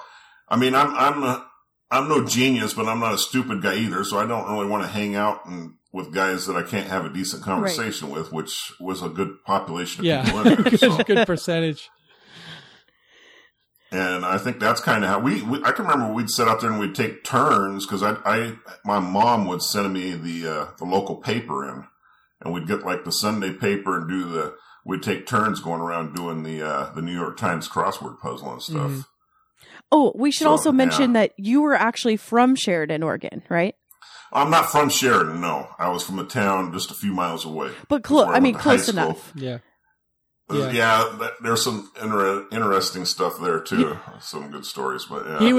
He was one of the people that those of us who weren't from Oregon called the Gones. The Gones. What does that mean? He was an An Oregonian. Oregonian, a Gone. The G-O-N-E, Gones. Gone. Oh, okay. So Mike talks a lot about how there was no orientation, and he wished that he had known certain things going in, such as at 4:00 you have to be a certain place. How did you feel about there not being an orientation, or did you actually get one and they just didn't give one to Mike? Well, I don't know. How much did you spend any time in like the FCI or anything pre-trial, Mike, with the No. feds, or were you all county? Yeah, I was 7 months in county, and then a couple. I had some diesel therapy on the way, but nothing. Did you? Okay. Yeah, well, see, I did a little bit of time down in Littleton, Colorado at the FCI. Oh, right. Yeah, At because you flew or up FTC, to. I guess it is, Detention Sure. Center. Yeah. And so He's been on Air got- Con, I got- Christy. Oh, nice. Yeah, I did a couple times. Yeah, a couple times. But, so yeah, I got a little bit of orientation into the federal system there with the 4:00 stand-up count and everything. They were Okay. already doing that there. But yeah, most of my time was spent in Cheyenne and then in Laramie. They moved us back and forth. So it's like once I went to trial and pled guilty in Cheyenne, then the marshals took me and moved me up to Laramie. And I sat there while they were doing their pre-sentence investigation before they moved me back to Cheyenne for sentencing. And then from Cheyenne, I think they picked me up and took me straight down with the marshals down to, forget the name of the place. It's down by Colorado Springs or something for the plane. They flew me on the plane to El Reno. Oh man. So were they trying to get you close to home? I don't know if they were or what, but it sure worked out that way. Yeah. I mean, I could have Yeah. ended up anywhere. I was They- very, very lucky. I think they generally do that because if they don't, then you obviously would petition because you would want to be able to have your Yeah. family Have visit visits and stuff. stuff. Yeah. Well, it gives them better leverage to keep you in line. If they, how are they going to punish you? They can't Right. take you and move you across the country to punish you Right. for doing something bad if you're already across the country. You Right. see? Yeah, So, they definitely yeah. would do that. If you, like I mentioned the term diesel therapy, that is what happens when you misbehave, and then they put you on a world tour of county that'd be jails miserable. and bullshit. Yeah. Well, we had a mutual friend in there that got a good dose of that when he first got sentenced. Skip's brother Robbie. Mm-hmm. He talks about how he was so pissed off at him and was just a total dick when he first got in. I think he said like the first 6 or 7 months after he got sentenced to the feds that he was just on a bus or truck, whatever, getting moved all over the place Right. They took him. until he decided to calm down. Right. That would be terrible because you can't ever earn the big boy chair. Like, You're always, what for me being a big guy, the worst part about that would be the black box. I can't handle that. what's this? This is like an aluminum box that when they put you, because you'll put a belly chain around you, right? You've got your handcuffs on the belly chain and everything. But then they put your wrists together. They put this black box that slides over there with a lock to it that locks your wrists. You can't move them. Oh. They're directly in front of you. So you really restricts your movement. Not good. And you have that. Your face has never felt itchier than when you were Oh, yeah. Exactly. You can't. Oh, that's terrible. So, I only had the black box once, I think, when basically when the marshals picked me up in Amarillo to take me to El Reno the first time when I got arrested. Once you get to know some of the marshals, like when I was in King County Jail, I went back and forth to court enough. They're pretty lax about that bullshit. They're like, when they figure out you're not really a flight risk, yeah. right, you're not an And asshole. you're not an looking around. asshole, exactly. well, Mike, while I was doing some research for this, I researched Sheridan a little bit, and they must have heard your pleas because as of January 2013, they actually have an orientation handbook. Hey, It's online, I don't though. remember anything like that, that's for sure. It's that would have been online. great because I think I spent 3 days in the hole. Oh, and then they let me out. I would have been. I could have spent some of that time reviewing the rules so I wouldn't get in trouble. Yeah, I don't know if they hand it out, but it's definitely online for you to look at. And here's an interesting Well, I don't thing. know that's going to help a guy in the hole to have an online Exactly. handbook. So they put you in the hole when you first got there before you got to your unit, huh? Yeah, I think it was 3 days, and they said it was like classification or some sort of bullshit. I don't know. That's weird because I got there around dinner time or just before, and yeah, they did it all that night. I was down to Unit 4 that night. I'm starting to think that it was because you had already been in the feds. You'd been to El Reno. You'd been that might have been the classified. case. So they needed to look at my jacket to see, whether I was right, whether I was right for Sheridan. Which they didn't. Exactly. They didn't do that before they sent me to SeaTac, because they sent me to SeaTac to be part of the work crew to get that place ready to open. And when I got there, they said, "Oh, he's medium high. He can't leave the unit." So I ended up not being. Oh, you mean not when you serving were the purpose. going? Yeah, when you were getting out. Yeah, I think. I was 9 months saying from something getting about out. They sent me Yeah. up there. And then it's like the morning came to where we were going to go outside and do some landscaping or whatever. And they said, "Oh no, he's medium high. He can't do anything." So I ended up being unit orderly and serving meals for that 9 months. It was complete bullshit. So, what I noticed, Mike, you've talked about how your uniform that you wore was all khaki. Mm-hmm. Reading the orientation, it's now green pants and green t-shirts.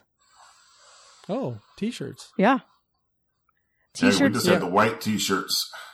Yeah, but then we had the like the khaki short The sleeve. khaki overshirt, Yeah. the Yeah. short So now sleeve, they have long green. sleeves for the wintertime. Mm-hmm. With our hooded jackets, winter jackets and stuff. Oh, I forgot about the long sleeve shirts that we'd always get like starched up. You'd for have one that was all visiting. pressed up for visiting hours and stuff. I've seen those prison shirts would photos stand before. up on their own. So you Well, talked. I've got one of the worst ones because I've got some pictures around here someplace that I took at visiting. I don't know if Mike remembers that one time I went and just shaved my whole head. Yes, I do. I have pictures in the visiting room with my head shaved like that. Wow. That's some acreage. Oh man. I think the funniest and the worst part about those prison is the background where it would be like a beach with a palm tree. Right. There'd be some bullshit. That's drawing. exactly what it was too. There was something like that behind us. Yeah. But then Come you on, still who have are we fooling it? Yeah, but you still have the prison issue garb on, so you're not fooling anyone. Right. You're not in Cabo San Lucas, okay? Give me the There cinder you go. block. Yeah. So you talked a little bit about how you were the orderly. How did you get jobs? How were you assigned jobs in there? Well, the unit manager, what was that guy's name? He was a local too. I forget. Not Waits, the other guy, the one that was a cop. Or we call it cop, but Payne. he was a guard. Payne. What was his name again? Yeah, Payne. He was the unit counselor. Payne. Yeah, the unit counselor. He was the one that kind of handled that stuff. Yeah, I the remember clerk when for I him first eventually. got there, when I was living on the flats, they put me in the kitchen. Yeah, that's the go-to And- move. Yeah, they're going to put you in the kitchen first, and I did that for a little while. And I transferred out of there. I think I tried to go up to the rec yard for a while, working up there. Mm-hmm. And then they ended up getting the unit job where basically all I did was empty the trash cans. Yeah, unit orderly. So my evolution there was I got assigned to the kitchen, and after a little while, my job in the kitchen was to load the seg carts, which are the food carts that go down to feed the inmates at segregation. And there's a lot of stuff that goes on there, like passing notes in and passing notes in and out, and passing contraband in and out. And so there was some hustle going on there. But the worst part about that job is, like 3 times a day on the days you're working, you have to get up and go do that. And the first time is like 3 a.m. You got to wake up to go load the breakfast carts. Wow. And then you go back to the unit, take a nap, go there at 9 and load the lunch carts, and then, go back at 3 or whatever. So I couldn't get out of that fast enough. And I can't remember the second job I had. Maybe I think I was a unit orderly which is a pretty sweet gig, but you don't really get paid anything. It's like $5 a month. Yeah, it's not much. You get more money if you work in the kitchen and stuff like that. Those guys make more money, but it's nothing, you know. And the way I got my good job was I used to watch soap operas in the afternoon before going out to the yard at 1. We'd watch Young and the Restless at 11, and I think All My Children was on at noon. And I would watch it in the big boy TV room with this guy named Richard Locken. Do you remember him? I remember Richard. He showed us his video over in Waite's office one time. I think Todd maybe was in there too. I can't remember. He had a standoff with the cops and got shot, and he had a hole in his back. And it was almost like a chicken wing on one side. It was a big old, like he was missing ribs up there or something. It was pretty nasty. Yeah, they blasted a hole in his back, and it was still open. And he was always like, facing those medical issues or whatever. And he was, I found out he was getting close to getting out, and he was a nice guy, and I liked hanging out with him, and he was funny.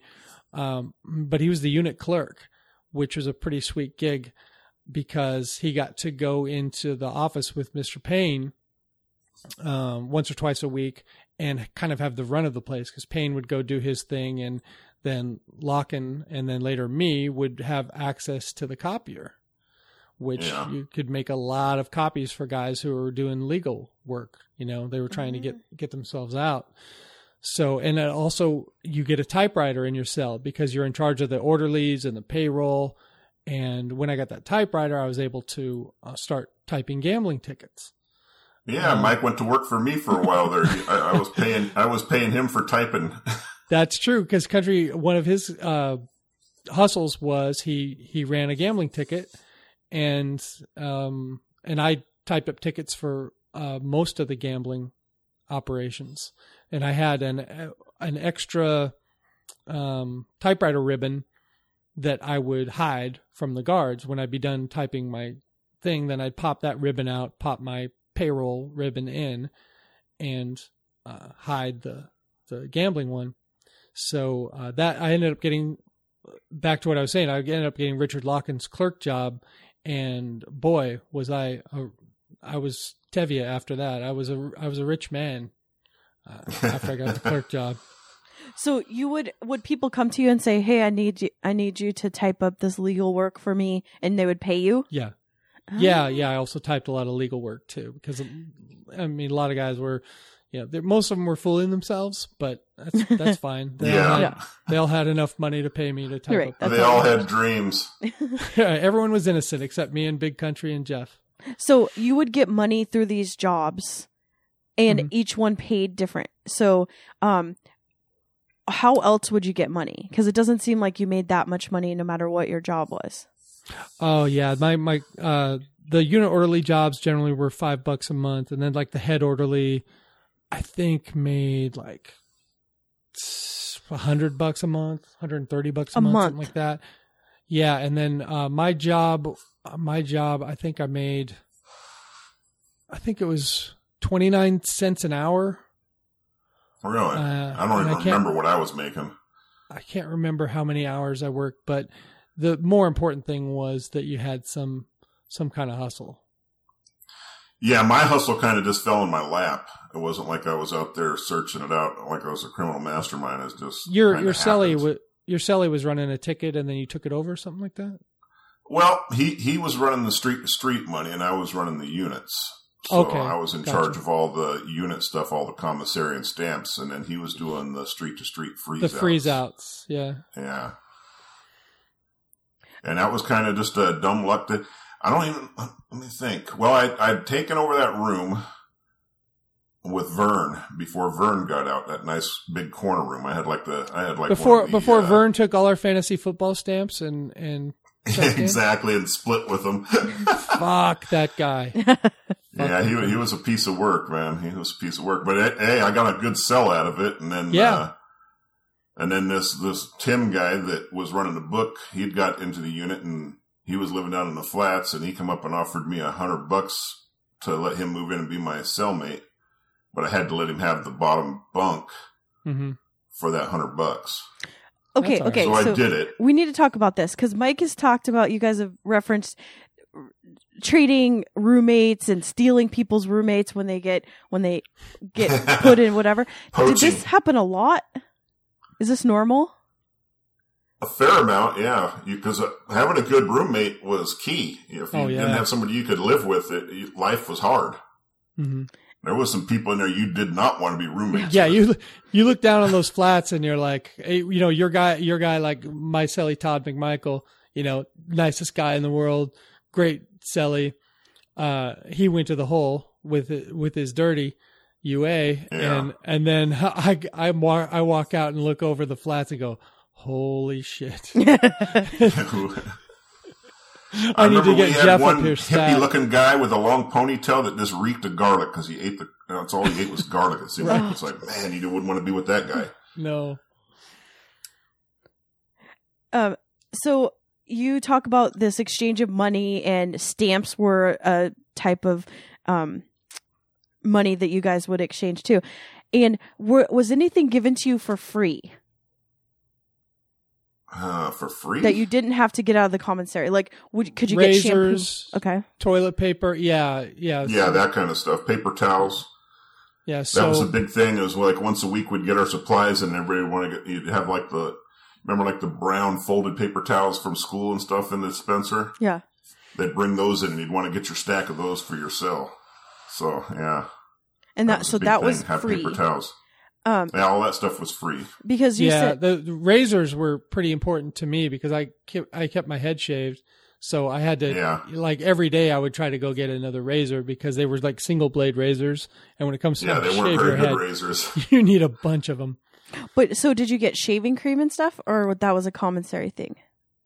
Oh, I can't remember. I don't think they even sold it on the commissary. I think you just had to use soap or something. I think they did sell like really cheap, like Barbasol or something like that. Because I'm looking at the current remember. list that they have here, and one of them is deodorant. Would you get deodorant given Not to you? free. Oh, No, I think you had to get that. So here it tells you something. There was a job there that paid $5 a month, and a thing of deodorant is $2.90. So keeping that into perspective, with inflation, they might be making more money nowadays. So most guys were making $5. Most guys had unit orderly jobs, and we're actually making $5 a month because that was the payroll that I had to type out every month, and there were like 25 guys at least in the unit making $5 a month. But I didn't care. I wanted the unit orderly job. Because you don't got to do anything. Yeah. Right, you got your hustle, and you don't want to interfere with your hustle. Right. If all you got to do is take out the trash once a day, it takes you 15 minutes. I didn't even do that after a certain point. I'd just give somebody some commissary, and they did the job for me. Exactly. So that's another question. I was going to ask you if you had to check in, like you have a boss that you're doing, or did you pay that out? And then follow-up question is, could you just go, nah, I'm good on the job. I'm fine. I don't need one. No, you had to. No, you had to have some type of job, Okay. yeah. Mm-hmm. But you didn't have to necessarily do it. Mike was probably way more controlled on his job because he had to deal with the unit counselor so much. Yeah. With me, as long as the garbage was emptied, it didn't matter. Right. It They didn't weren't matter like who, checking who, to make sure who I did it. They didn't care. If it overflowed, then they would come to me and say, hey, who's supposed to empty the trash? And I would say, that's Big Country. Then they would say, hey, what's going on? And he would check with his guy, like, why didn't you empty my trash? We had one guy in there, was it Knowles, that had, his job was just to take care. There was this gangbanger from the LA area that got paralyzed, got shot up and paralyzed. And and his job was just to take care of him and bathe him and stuff like that. Yeah, Charles, yeah. He was an angry man. Yeah. That guy in the wheelchair, he would not. Oh, happy. no, we're talking about Whispers now. Whispers. Is that who it was? Yeah. I don't remember the names. He was a big guy. I know that. He was a pretty big guy. Yeah. Called him Whispers because he couldn't speak above a whisper, and all he had to say was really terrible things. So you didn't want to lean in and hear any of it. Yeah. There's a lot of, I can remember so many faces from that place. I don't remember many names, but I remember a lot of faces. Okay, I have just a couple more questions. We've gone really long. This is so interesting. I could keep you on for hours. Can you explain the flats and the shoe? I got nothing on the shoe because I was never in there. You were never, so. Mike, did you ever get put in the shoe? Well, the shoe was where I had to sit for the 3 days when I got there. Segregated housing unit. It's also called the Hole. And it's where I almost went when I didn't know where to stand for stand-up count. It's where Jeff almost went when he couldn't pee for the UA.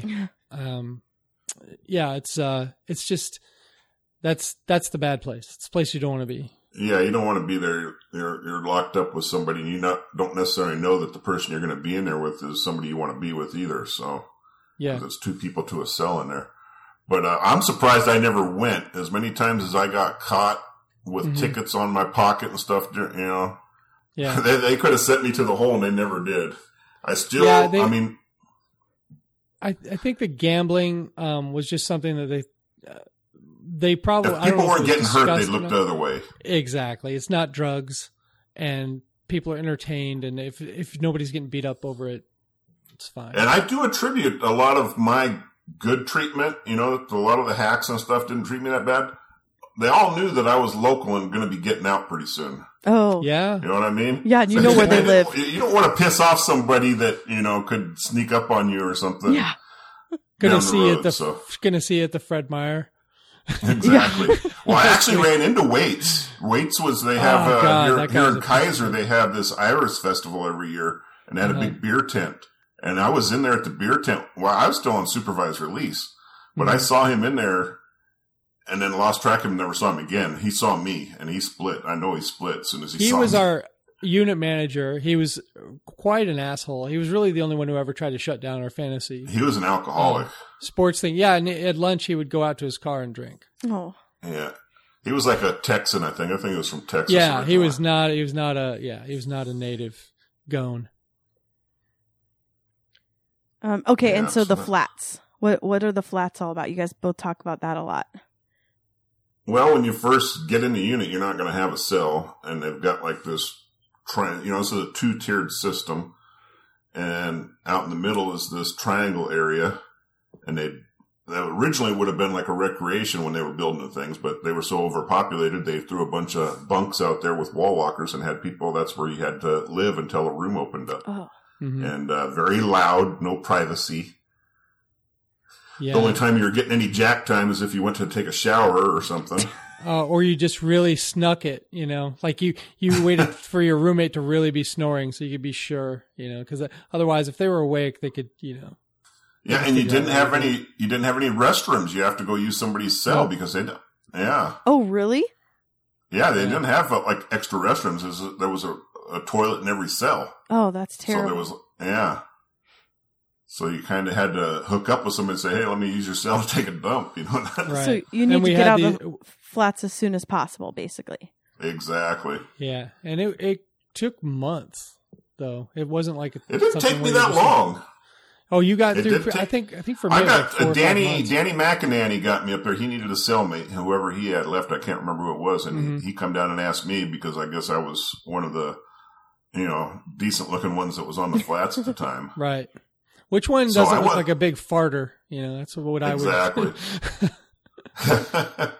But the big thing with him is after he got me in the cell, he's like, you know, he didn't want to come out and ask me, but he's like, he goes, I need to see your paperwork. Because there was a lot of people there that were very upset with me because, you know, a lot of the crank dealers and these guys that got big sentences, they were so upset that I was only there for like 3 Right. years. And Right. they figured for sure when I first got there that I must have had a co-conspirator and I ratted somebody out or something. They wanted to see my paperwork to make sure I wasn't a rat. So A I short didn't have that short stuff on sentence me. is suspicious. In the Exactly. flats. Yeah, where are Yeah, you supposed to so- get your papers? Well, you have them. I didn't have mine on me. I actually had to. I think my stuff got sent to my parents or something when I left Wyoming. So I actually had to call my mom and say, hey, you know, send my stuff in here. And she said, well, what do you need? I said, because they think I'm a rat. I got to prove I'm not a rat. Right.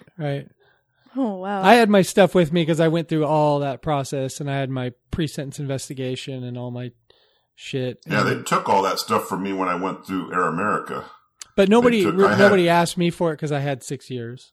So, oh, yeah, Yeah. that's a decent but amount when you of have time. anything like less than 4 years, it starts to look like who's this motherfucker who Right. probably put 4 guys away for 30 years?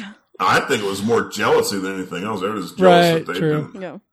I remember Perry was one that really didn't like me because of my short sentences. He never Well, liked me. He was a was good a guy dick. to not like you, because that means you're a good person. Exactly. So Yeah, he was a bit of a dick. when did you get out, Big Country? I got out in early 98. And Mike, when were you out? I got out in late 98. So how did you guys reconnect and become friends again? I can't remember. I got a hold of you somehow, I think, before I moved to California, maybe, or after I moved to California. So I think it was maybe after. We've been more or less in touch ever since. Yeah, it's not like we're best buds since we've been out, but I mean, you know, it's when you see somebody that you haven't seen since high school, you know, or something, you talk to them just like you were still back in high school. Right. That's kind of the way crazy. we're talking right now. Right.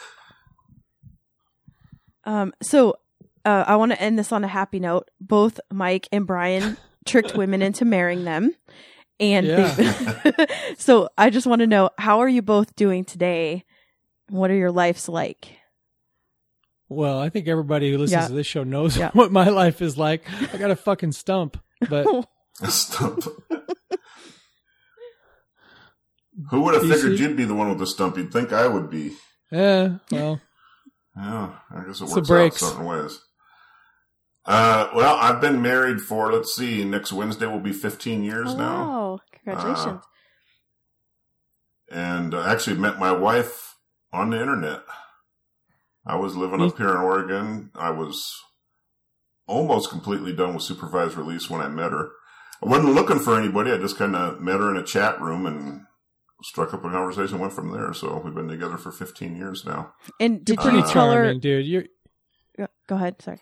Charm, yeah. you're pretty charming. I'll give you credit. Okay. And did you tell her from the beginning? Did she know your story right away? I told her right on. Yeah, I wasn't Good. going to hold that Right. back or hide it. I told her straight up. Right. There's no reason to lie about that and then try and bring it out later. So, So thank you so much. so other than that, Go okay. ahead. Nope.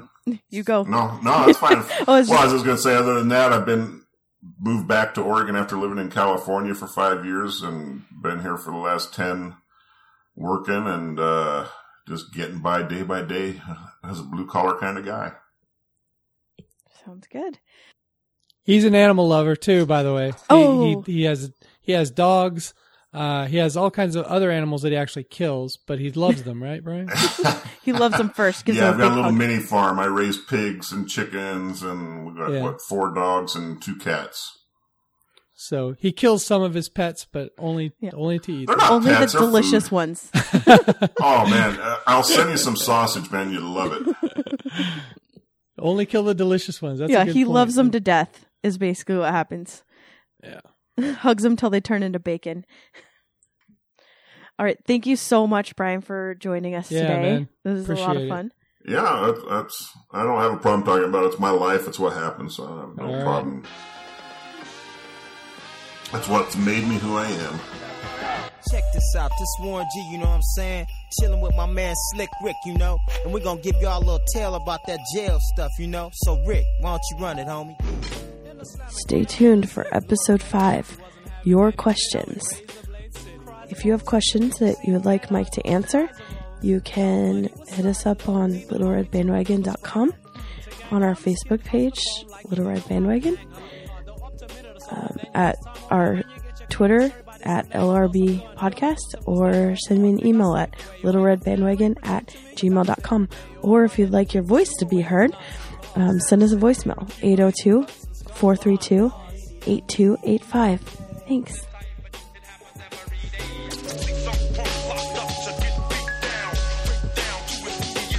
Showing off cause on the phone, click, losing all the hoes off. House to watch, and Donna took all of the clothes off. Hell with girls, it's for my clothes, figure telling. Every night it seemed like mice be in and out of.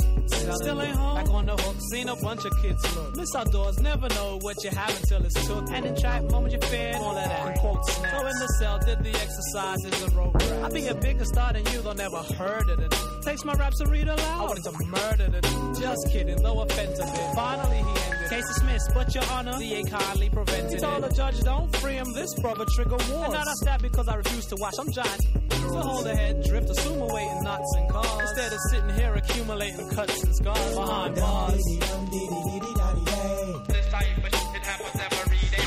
Riots, melee, and disturbances of the peace. What fight then? Tripsio. The rest he might scare about couldn't squeal. I was like, officer, that's right there. Now if he ain't get me his friends will needed a utensil. Turn, I had to stab him in the eye with a pen. Stay the shocky man to yell. I said, now what you want, traitor? CO puts me in the bid. I say about a month later. Back in population, didn't matter that his friends tense. The phone privilege, the years added to the sentence. Still chilling and all of that. And I escaped when I didn't think so. Though hit the cell because they made a rape attempt. Thank goodness failed. Caught her next, he wailed out. Here go the CO. Ricky Walters, back up, you're bailed out. The CO couldn't see the rape. The kid'll snitch, mass figure. Fast trigger, you'll be back, you little. Au revoir. Back to dating sluts and stars. At least for now. No more accumulating cuts and scars behind bars. This type of shit happens every day. See some punk locked up to get beat down. Break down to his down. This type of shit happens every day. Riots, melee, and disturbances of the peace. Behind bars.